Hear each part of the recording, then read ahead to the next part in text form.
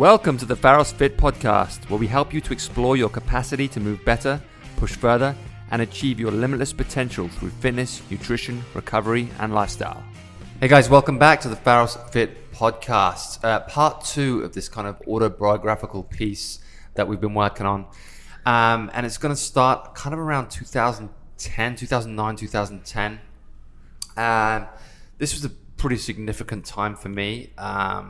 I call it kind of like the wind of change moment. I've been training, as we talked about in the last podcast, for a number of years, pretty much non-stop since I was 15. Doing kind of classic bodybuilding type stuff. I'd taken up boxing as well, kind of in my early mid-20s. Was doing a fair amount of that, but there was definitely something lacking in my training. I think everybody goes through that time in their training where they're to a degree bored, or they're experiencing some boredom with their training and they want a new challenge. They want something new, something fresh, something to give themselves a new stimulus, and to keep motivated and keep interested in training. And I think the feeling that I was feeling was something that was happening in general across the fitness spectrum. I think a lot of people were kind of feeling that we're ready for something new.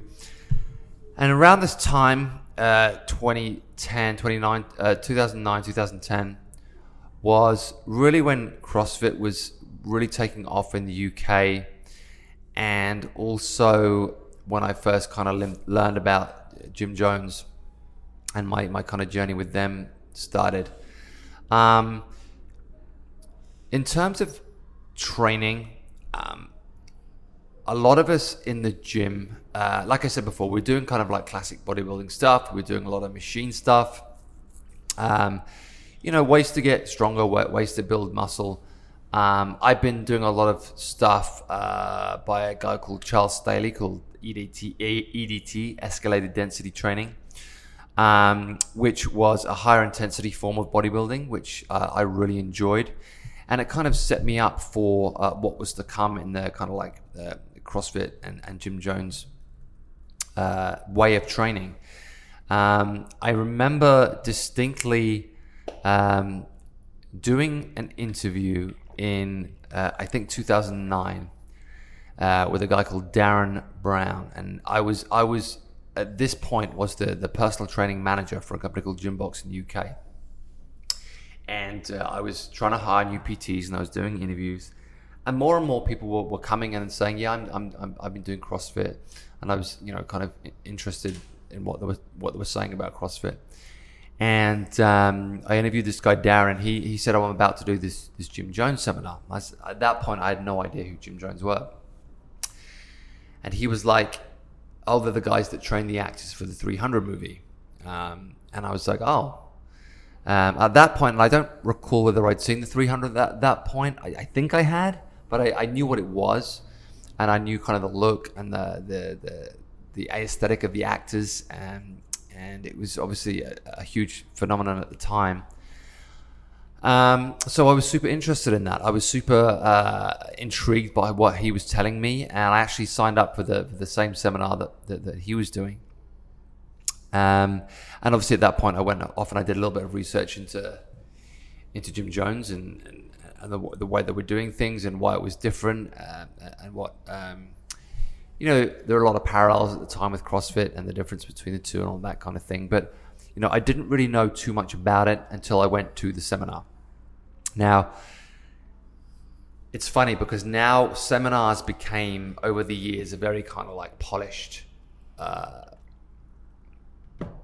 thing. Like you knew exactly when you were turning up, when the breaks were. It was all very organized. It wasn't like that in the beginning. Well, if you went to any seminar for anything in real life, it was in some airport lobby room. This was in, God, I can't even remember the name. The Emerald of the Room of the Holiday Inn on a Saturday morning. It was some place in South London, in some old like kettlebell gym.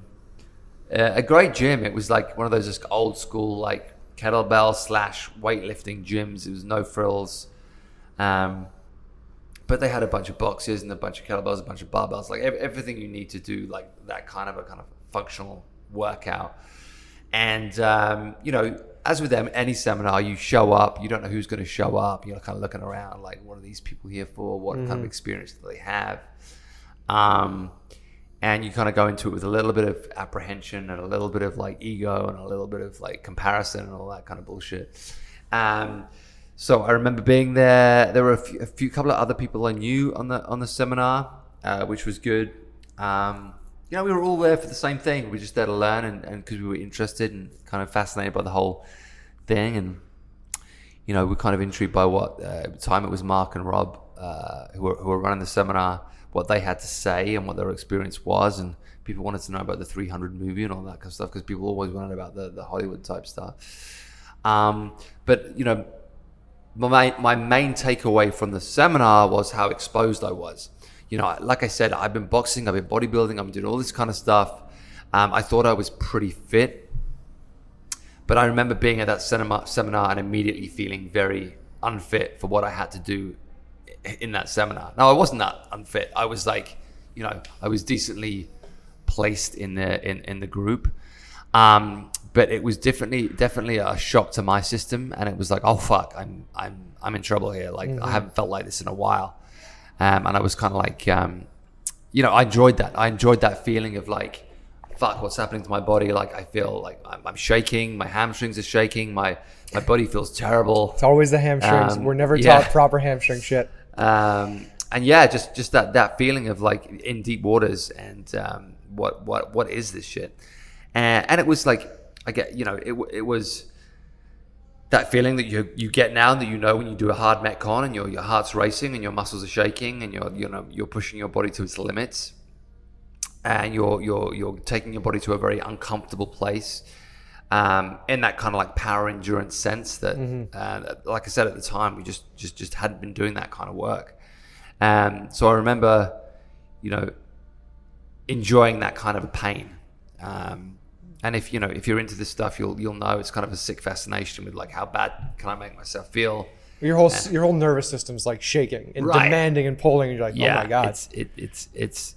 It's a love-hate relationship between not wanting to feel like that but absolutely craving it because it's that sensation of just pushing your body to extremes and then recovering and getting fitter like that. So I think it was a 2-day seminar back then. And I remember at the end of the seminar thinking, this is going to change everything for me. I'm going to change my training. I'm going to integrate this more in my training, and I'm going to I'm going to change the way I do things for myself and for my clients. And I did.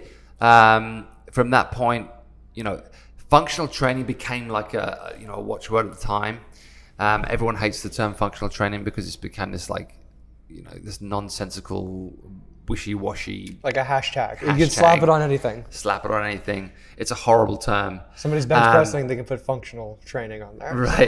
Right. But what I will say about it is all it meant for me was doing more compound power movements, doing more all body movements. Like we were doing, we were squatting more, deadlifting more, overhead squatting more, Turkish get-ups, all that kind of stuff, box jumps, all stuff that was, pre 2007 no one was doing so much. And then you have to kind of take your hats off to CrossFit and people like Jim Jones who are bringing those real primary lifts back into the fold, like the squats and the deadlifts and the big compound lifts and the Olympic lift variations, the athletic lift variations. They really put it back in the forefront of the gym and the way that we train. And it was perfect for me because it was exactly what I was looking for. It was the new stimulus. It was new people. It was a new environment to be involved in, and my relationship with Jim Jones started from that point. And I was pretty much in. Like I was pretty much sold on this. I was like, this is what I'm going to do. This is going to be what my training looks like for the next however long. And I started using a lot of it, and it kind of paralleled because I was still doing a lot of the Poliquin stuff at the time, which I also loved.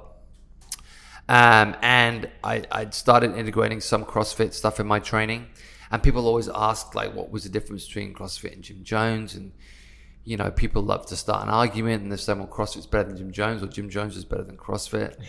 At the end of the day, it's just all the same shit. Just done in slightly different ways. We don't need to go there. Yeah. Don't do that.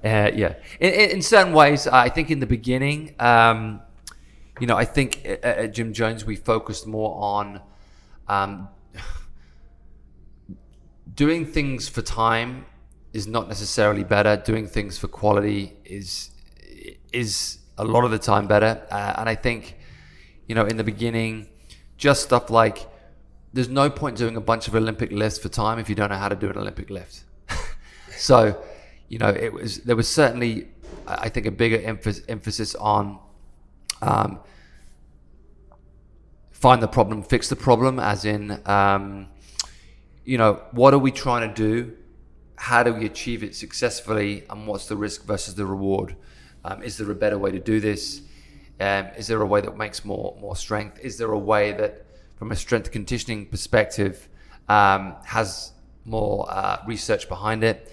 I'd say it was more rooted in traditional strength conditioning than perhaps CrossFit.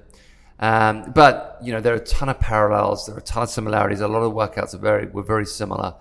And again, I just think it was different ways to achieve a similar goal. And certainly, since that time, you know, the lines have crossed, and there's a lot that's been. The similarities have certainly like increased over time, and the quality of both, you know, kind of outfits is improved over time. And I think, you know, anybody that's been involved, you know, throughout since 2010 can see how, you know, things have kind of come together, things have improved, and the things that we were talking about, the problems that were in CrossFit in the beginning, I think to some degree like were ironed out over time. Just in the, you know, in terms of the quality of movement. And people always talk about like people in CrossFit moving terribly and all this kind of stuff. Like, I look at myself squatting in 2008 and I'm fucking horrified at myself. And that had nothing to do with CrossFit. Like, I just, you know, I was just not squatting or deadlifting properly. I don't think I ever squatted yet at that point. Right.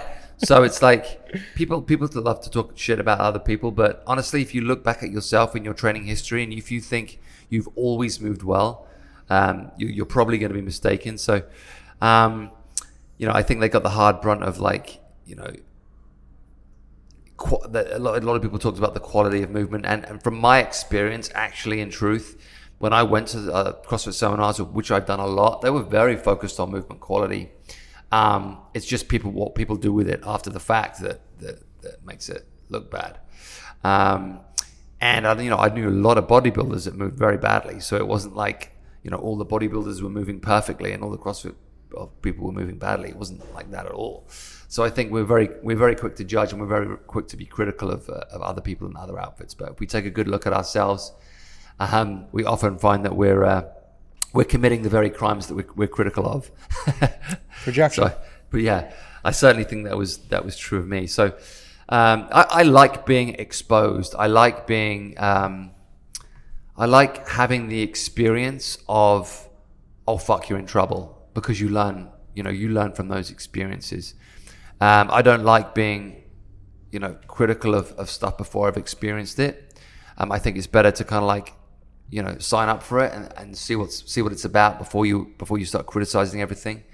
And you know, my experiences with you know, Jim Jones and CrossFit over the years, like, I've learned a ton by just, you know, kind of throwing myself in there and saying, okay, let's do this and see what it's about.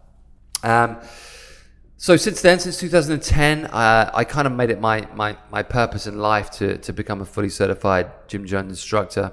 And this led to my time in Utah and in Salt Lake City in my post-college years, because we already talked about in the last podcast how I went to university in Salt Lake City. And I graduated university in 2000. So it had been, you know, 11 years since I'd been. And luckily, my work with Jim Jones took me back there. And as I said before, I loved Salt Lake City. I loved Utah. I was fascinated by the geography of it, by the mountains. Mm-hmm.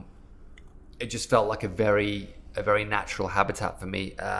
I loved spending time there. I looked forward to my my escape to the mountains. I was living in England at the time, working in London.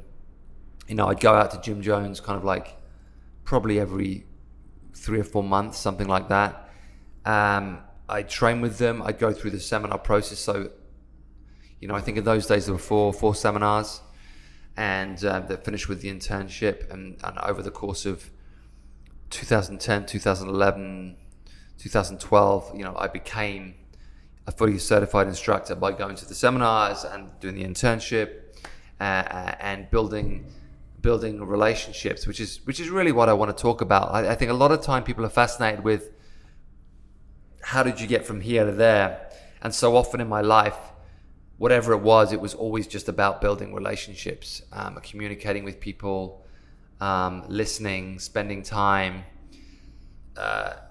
following through, doing what you say you're going to do, and just walking the path.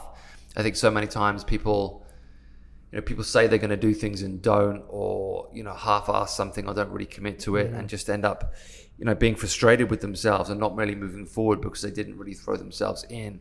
And with the Jim Jones thing, like I really threw myself into it. I made an effort to really build those relationships. I saw a lot of promise there. I saw a lot of future there. I made a lot of friends there. Like I said, I loved Salt Lake City. I loved Utah. It was a real escape for me to leave the UK and head to the mountains and to be somewhere completely different that would get me out of my everyday situation. And I loved it. I would stay in a shitty hotel. So what were you doing in Salt Lake? There was a Jim Jones school there, or a gym? Yeah, Jim Jones was based in Salt Lake City. Oh, it was based there. So they got you fully back. I would go there. I would train at Jim Jones. I would stay in a shitty hotel, and I would fucking love it. All I would do, I would just focus on training, eat and sleep, and that was it. I would go in, I'd get butchered, I'd come home, it was a great time. A very kind of like very kind of like free time in my life. As like I didn't have kids, I wasn't married. Like it was very kind of like, didn't have too much to worry about. So it was good. Didn't have a mortgage to pay, all that kind of stuff. Modern day cowboy, Yeah, on the road training. Yeah, it was a fun time. So yeah, I as I was saying, I took my time to get my full certification. At the same time, still doing other stuff. So I wasn't like, I wasn't negating anything else. I was still like doing my Poliquin stuff, my biosignature stuff. I was still doing a bunch of CrossFit stuff. I was joining in a lot of like CrossFit WODs with local people. I did a bunch of CrossFit certs, and that was all happening at the same time. But it was very much like the Jim Jones thing was definitely my priority at the time. And once I became a fully certified instructor, I was the first one in Europe. Because at the time we were a relatively small outfit. I think that was probably like at that time there was only like eight to 10 instructors in the world. So, if that actually, wow. So it was a big thing for me. It was a big moment. It was a very proud moment for me. It meant a lot to me. Like a lot of people didn't understand it. I probably wouldn't understand it, but for me it was an important thing because it was something that I felt I committed to. I felt I'd exposed myself and taken the time and spent the money and worked hard for. So becoming that first fully certified instructor was a proud moment for me. And like I said, I built some great relationships, and I enjoyed working with those folk. And I look back on those days with a lot of fond memories. So it was good times. And of course, it would lead to bigger things for me. So I became fully certified. I went back to London. I was still working at Gymbox. Personal trainer, personal training manager, making decent money, living in London, which costs a fortune. So I had to make decent money. In a relationship, like I'd always been in relationships. I was in a relationship then, and really thinking to myself, like, what's my next step here? Like, how do I evolve now? Because, as a personal trainer, and a lot of personal trainers will go through this, it's very hard to get at. Once you start like earning an income and you're earning money by the hour, and you're booking 6, 7, 8 10 sessions a day or whatever you're booking. You're getting used to that kind of income, but you're only worth how many hours you can work in the day. Yeah. And you get stuck in that cycle, and it's a really hard cycle to break, because after a while you're like, you know, what's my evolution here? And bear in mind, I've been doing this, you know, for a number of years already. And, you know, I was still in love with training. I loved what I did, but, you know, as in any career, you have to see evolution to some point. So in my brain, I was like, where do I go from here? And I remember Mark calling me up, Mark Twight, and saying, I've got this actress, they were working on 300 Rise of an Empire, an actress called Lena Headey, who a lot of people know from Game of Thrones. She was going to be in London for a brief amount of time, and needed training because she was working on the movie. And would I train her while she was in London? And she's, real quick, Cersei from Game of Thrones. Game of Thrones. Yeah, okay. Yeah. So I said, of course, yes, I'd love to. And you know, that was really my first kind of introduction to the kind of movie stuff, but also like it's shown like a little bit of faith in me that Mark would trust me to do such a thing, and I was very honored to do that.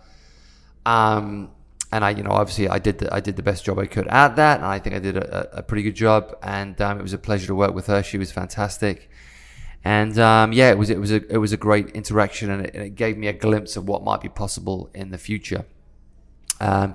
Because I think in my head, and a lot of trainers will go through this, the 300 thing and the Jim Jones thing, it was a fascinating thing, and you can't get away from that. It was like, oh my God, to train actors for a movie. I remember distinctly thinking at the time, I cannot think of a better job in the world than training actors for a movie. That would be my like dream. Like back then, that's what I thought. And when I started working with Lena, it was like that was my first real taste of that. And then over the years, that happened a couple more times with a couple of different people. I worked with a couple of actors and a couple of like pop stars in the UK. And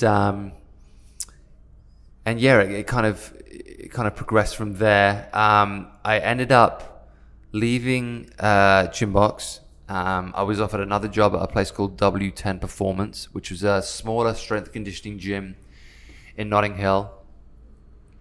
I kind of set up this. I call it my mini Jim Jones. It was like a gym within a gym. So I was kind of in charge of the group training there, and they did like a semi-private model. So they had semi-private personal training and then the group training, and then I was in charge of the group training. So, you know, I do all the programming, set it all up, coach it, and it was great. It was very successful. A lot of people came. It was so successful, in fact, that the guy that owned the place was like, "Thanks for coming in. Thanks for showing me how to do this. I can't afford to pay you anymore, so I'm going to do it myself." And I was like, okay, dude, fair enough. Like, I get it. You know, it's one of those moments where you're like, you really realize you're expendable as a trainer. That hurts, it's like people like want something from you. Maybe it's knowledge, maybe it's a direction, maybe it's, you know, input, whatever it is. But sometimes once they've got what they need from you, you're kind of like, you're expendable, you're kind of like discarded. So it was like, okay, I get it. So, you know, at that point, I was like, I was living in London, living in Notting Hill. I was like, it's an expensive place to live. I was like, this was kind of the first time where that ever kind of happened to me, when I was ever like without a job and thinking, fuck, like, what do I do now? I can't go backwards. I can't go back to a gym like Gymbox. I've been running my own kind of like thing for a while. I need to be involved in bigger projects. At that point, I'd helped run a couple of seminars with Jim Jones. Like, we've done a couple of level 2s in the UK. And, you know, I was really kind of like thinking, what do I do? And I was offered this job in Kuwait. I know you've done some work in Lived there, Kuwait. worked there, yeah. And it was to open the strength conditioning gym. They had like a functioning CrossFit gym already. I forget the name of the gym, to be honest. Oh, you got to tell me now. Dude, I can't remember. What year was this? It was a nice CrossFit gym. Oh my God, this is 2014. Oh man, we might have crossed paths if you made it there. Did you make it there? I went out. They flew me out. I took a look at the operation. It was great. There were great people. It was fucking hot. Dude, you went during the summer. It's a whole different level of hot. Yeah. Especially Ramadan in the summer. Yeah. It was super hot. And the facility they had was beautiful. Great people. And I put together this, so they were going to hire me to do this thing. I put together this, like, all these different strength and conditioning programs. So different methods of strength training. I had like 6 different programs that I'd written. They were all going to run simultaneously. It was going to be a big thing.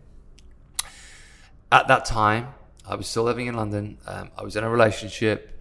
I was going to fly out to Kuwait. I was going to set myself up there. And then I was going to fly my girlfriend out.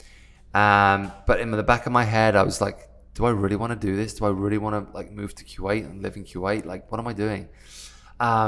I just was really unsure about my choices at the time. And I remember taking a vacation with my girlfriend at the time and her family, and I think we were in Florida. Oh, wow. Florida and Kuwait. You're ringing all my bells over here. Yeah, I think we were in Florida. And I get a call. From Mark Twight, and I was, I think, 2 weeks out from Kuwait. And he said, listen, I've got this thing. I can't do it. I'm involved in something else. It's a movie with an actress. You'd have to, like, travel with her. You'd have to, like, give up a year of your life, go away, do this movie, like, be on set. Is this something you would be interested in? I was like, fuck yes. Fuck yes, I would. And at that point, I didn't even know what it was. I was like, I don't fucking care. I'll do anything. So I said yes. I called the QA people. I was like, sorry, I got this offer. I got to take it. It's my dream. It's like everything to me. So I'm going to do that. They were, like, completely understanding.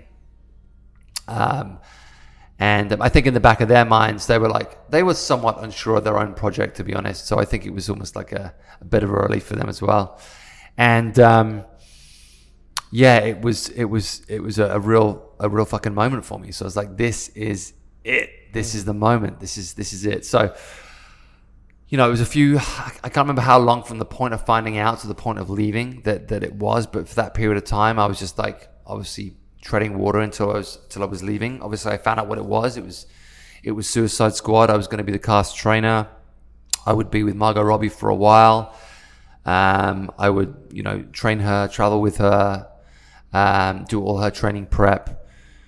And then once I got to set, I'd be working with a few other actors there. So I spent, a good kind of like 6 months with Margot, traveling, training, Australia, all around Northern America, and then eventually we ended up in Toronto. And through that process, obviously I had to get a green card. I was traveling, I was working. It was my first real experience of doing that, being paid to travel and train and work with someone like Margot and be involved in a movie. And it was really just, I felt very, very fortunate, very, very lucky, very, very proud, and very kind of like, this is what I'm meant to be doing. It was one of those, like, moments of, like, this is what I was meant to be doing. There was one other moment when I felt like that in my life, and it was when I first got that in the last podcast. I talked to you about that soap opera I got in the UK when I was an actor. And I remember, because that show filmed in Liverpool in England, and I remember waking up one morning and going in for my first day of filming, thinking, this is what I'm meant to do with my life. This is what I'm meant to wake up, and I'm meant to go in and I'm meant to film scenes. This is what I'm meant to do. Turned out that wasn't true. It wasn't what I was meant to do. But I had that same feeling here. It's like, this is what I'm meant to do. I'm meant to be training with actors, doing movies. I love this shit. So I spent a good, like I said, a good 6 months with Margot, who was fantastic. Her family was so good to me. Great experience. Has its difficulties traveling with an actor or an actress. It's hard on them. It's hard on you. But, I'll always be grateful and always be, super appreciative of the opportunity that I had to do that. And, And then once I got to Toronto, once filming started, I got to work with some other actors as well who came into the fold. Joel Kinnaman, Cara Delevingne, Scott Eastwood, a bunch of different actors. And also the real thing with Toronto was I met the rest of the crew and started working with the crew and started training the crew, and it became a real training hub. And it was, we always joke that it was like the first time like a crew had actually gotten fitter during a filming process. Because it was a brutal shoot. A lot of the shoots on Suicide Squad were at night. The temptation obviously was to like not get much sleep, eat badly, not exercise, but everyone came to the gym, everyone trained. We had a great setup. We had a beautiful gym. Everyone would come in. I'd do a few sessions a day. Some crew would come in before we started filming, some crew after. I trained various actors throughout the day. And it was just a great energy, a great group of people. I was very fortunate to meet some really good individuals who, took me under their wing, kind of like took care of me because it was my first film, obviously. They were very, very good to me. People like Leanne Muldoon, Clay Enos, who was a photographer. Leanne was public relations, and a bunch of different people who, I would help, they would help me.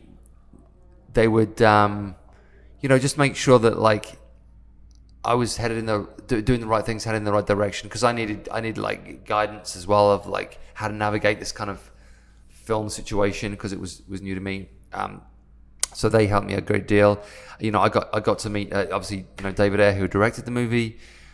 He would come in, and I got to work with David afterwards as well. And yeah, just like a bunch of great people who, it was just a really interesting experience for me. Training was great. People got in such great shape. I'll never forget like the transformations that people went through. And it really was, people always like ask what the secret to training is, and all it really was consistency. People were coming in every day, working hard. We had some amazing, actors aside, like just people in the crew, the amount of people who got themselves in great shape. I remember Andy Horitz, who was one of the producers, got in incredible shape. And it was a real community, a real kind of fitness community within a film community. Mm-hmm.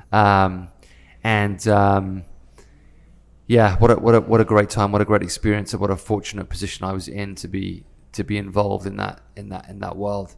I remember like living in Toronto, living in downtown Toronto, which was a wonderful city. I loved my time in Toronto. Production got me a truck. I fucking love trucks. Driving my truck to work, working out, training people, coming home to my apartment in Toronto, and just like it was just the best. It was just such a kind of like free time.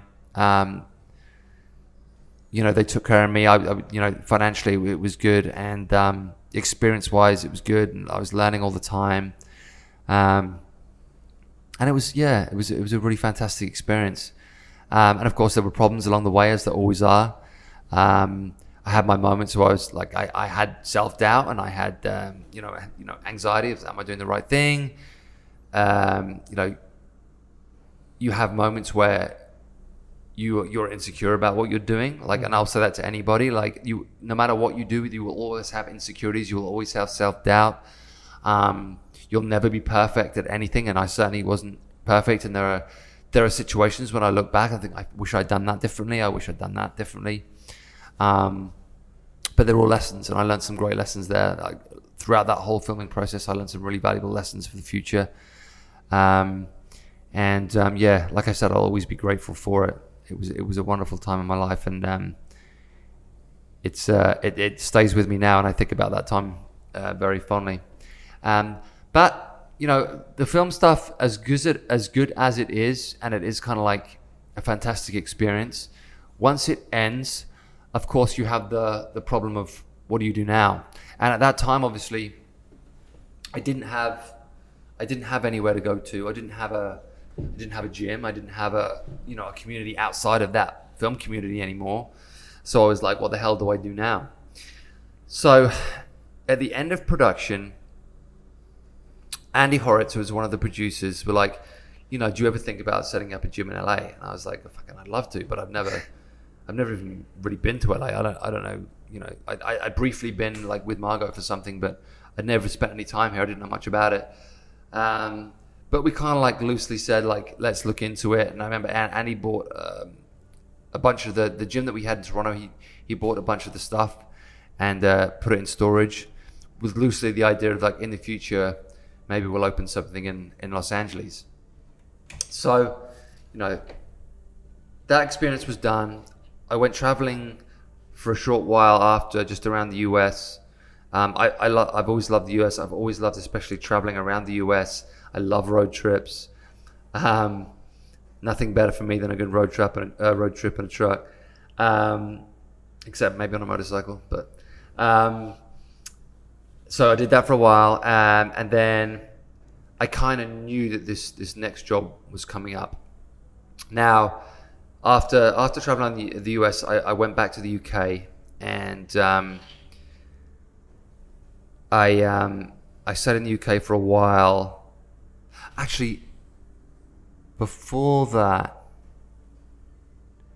yeah. So after Suicide Squad wrapped, mm-hmm. I came to LA. I came to LA, and I met a group of people. I stayed in Los Feliz, just down the road from here, and I trained in a gym in Los Feliz, and I met a group of people that I'm still friends with now, one of whom is Jeff Scarborough, my old business partner, and I started to kind of like build relationships at that point. But I knew I'd be leaving, so I knew I wasn't like, here, this is it. I knew I'd be leaving because I had this other job that I'd been kind of like offered / working on, and that job was Wonder Woman. So I knew it was kind of like on the horizon, and I knew I kind of would be doing it. I had to negotiate it, and then I knew I'd be, going back to the UK for that. But I thought to myself, I'll go to LA. I'll kind of like get my bearings a little bit, see what's about, see what's up there, and then go back to the UK. So I did that. And then eventually, God, what year is this now? I guess this is 2016, 2017? Still 2015. 2015, Was Wonder Woman shot in the UK? Yeah, shot in the UK. Okay. Yeah, I think 2015 we started. So I went back to the UK, and it was shooting in a place called Leavesden, which is near Watford. So I flew back, went to the hotel that they set me up in, and met Mark in London, in Leavesden, and he'd already been on the project for a couple of months, I think, at that point, and I joined him there, and we started working on the Wonder Woman film, and it was, the first phase of it was actually finding the girls that would play the Amazons. So it was kind of like a casting process, and the physical training was part of the casting process. So, the casting directors would like find the people that they thought they wanted to be the Amazons, and then they come to us for like physical testing, like, are they capable of doing this kind of thing? We would do like physical, I guess you'd call them tests, but just like workouts and see how they fared. And I remember obviously the stunt team would do like the sword fighting and that kind of stuff, and see how they could coordinate that kind of stuff. And then we would do them all the physical stuff, like, did they have the physical capability to do what was going to be necessary and that kind of thing.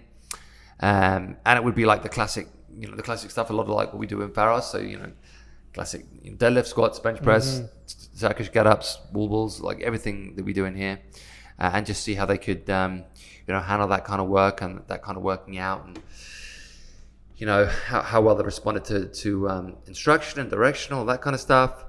So we started that process, and we helped cast, or we gave our input to the casting people, and then training began once they kind of like whittled the numbers down to who they thought they wanted to be the Amazons.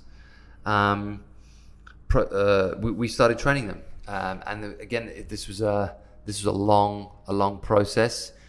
We were in Leavesden for I think 3 months training, and really, I remember distinctly thinking to myself, this is kind of like the 300 for women, because it was like you had a big ensemble, big cast, who needed to be like in great physical shape, both performance-wise and aesthetically. And if you've ever seen have you seen the Wonder Woman film? Have you seen the beach scene with the Amazons at the beginning? I have not. I've not seen either. The new one too. The 84 is the second one, right? 1984. Yeah. Don't worry about that one. The first one, the beach scene.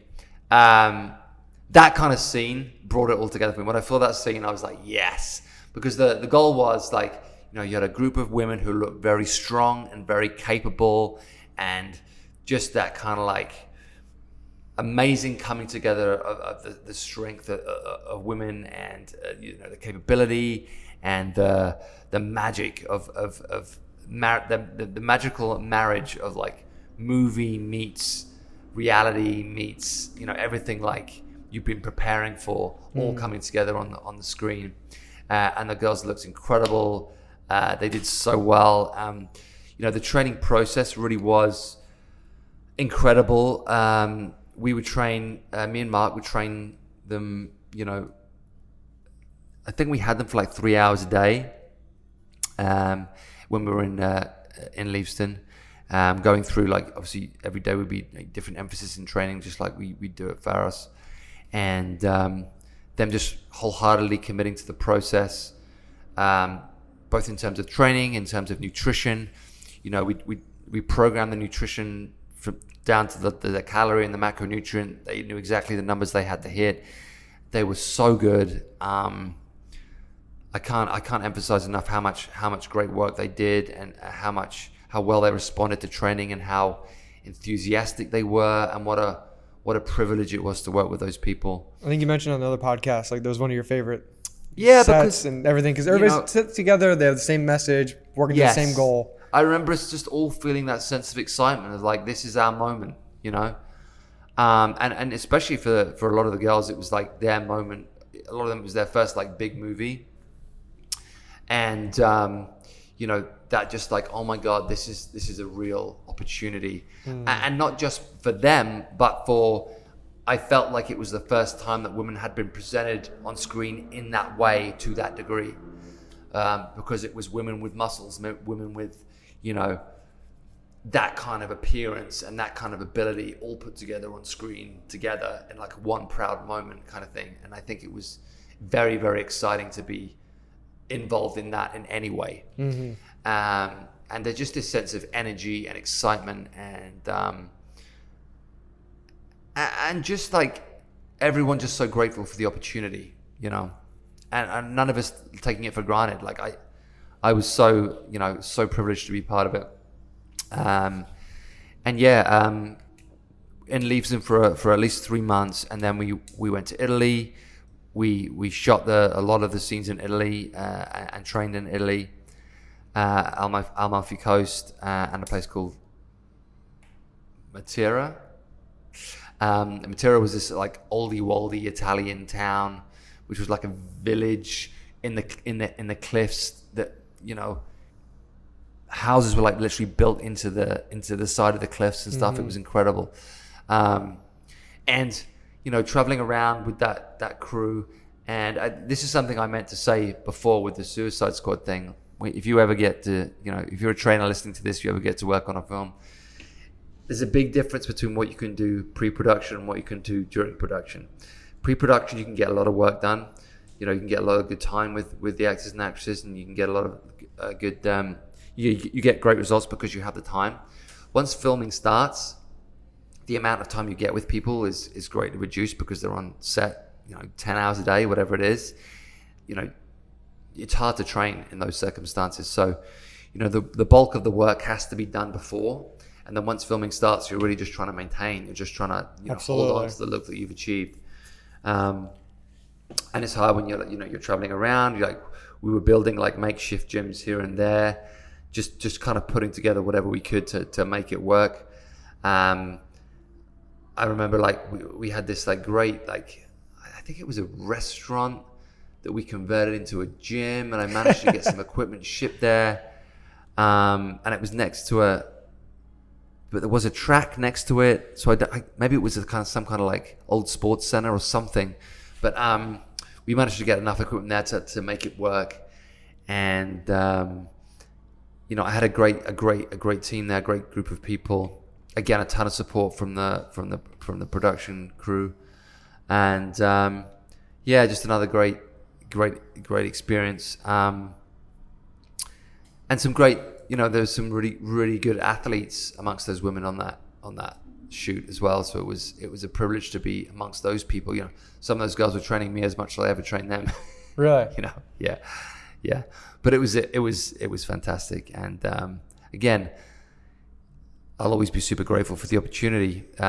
Just like with Suicide Squad, it had some great highs, it had some lows, it had some difficult moments. But again, like I said, you learn from all of them. You take that with you. You take what you learn, both the negative and the positive, and you try and build towards the future. So, at that point, the Wonder Woman film ends. I come back to London, and again, I'm like, actually, I went back to the Isle of Wight after that. I no longer had a place in London. I was like, I don't want to go back to London. I'm trying to think what my brain was thinking at the time. Yeah, I moved from Leavesden back to the Isle of Wight, and I was staying with my brother, actually. I went back and I stayed with my brother on the island. I was dealing with a bunch of personal stuff at the time as well, which was difficult. But I really didn't know what I was going to do at that point. I'd done Suicide Squad, I'd done Wonder Woman, and I was thinking to myself, what do I do next? And of course, in the back of my mind, I was like, I got this LA thing, like, I still want to do something there. I don't really want to stay in England. Like, I feel like I've done my time here. I've done my time in London. I looked into maybe like building something on the Isle of Wight, but it just wasn't, there just wasn't going to be enough there for me. So I was trying to find my way back here, and I remember booking the flight. I think it happened in two phases. I remember booking a flight to America, and coming out, meeting a bunch of people, meeting Jeff again, meeting my now wife, Emily, starting having conversations about opening a gym. It's sort of becoming more of a reality, like more of a possibility, like maybe this is something I can do. Spending, I think, 6 weeks here, something like that. Getting my bearings, making contacts, building relationships. Were you staying with John at this point too? Huh? Were you staying This is before John. Before John? Yeah, this is pre-John. At this point, I'm like staying in Airbnbs and staying on couches and stuff, and just trying to like I said, just get my bearings, just trying to meet people. The people that I met at that point are still my friends here now. Like it was the time where I was like, okay, this is where I'm gonna set up. Then I went back to the UK, and then but kept those relationships going, kept the conversations happening. Spent another couple of months in the UK, and then booking my next flight back to America. And I remember this point distinctly. I remember getting on a plane from England, sitting in the seat and saying to myself, I am not coming back to this country until I've built something for myself. I remember thinking to myself, this is it. It's now or never. You're either gonna build this gym in LA, or I don't know what. But this is the moment. This it has to happen now, and you have to commit to it. Just like I thought to myself back when I started that work with Jim Jones in the very beginning, it's like, you're going to commit to this, you're going to go through this process, and it's going to happen. That's how I felt on this plane. People talk about change and wanting to change like a direction in their life or wanting to do something different with their life. And I think sometimes it doesn't happen because it's just a lack of commitment. Like at that point on that plane, I was fully fucking committed to coming here and doing something, and I was willing to sacrifice everything. At that point, I built up a good amount of savings from the movie stuff, and I was willing to fucking risk it all on making something happen here, and that's exactly what happened. I lost all that money, but you know, from that point, you kind of know the story of Pharos and stuff, which we'll get to later. But you know, for me, there are definitely moments in your life where it's like either fucking go for it or stop it. And for me, that was the point where I was like, okay, this is it.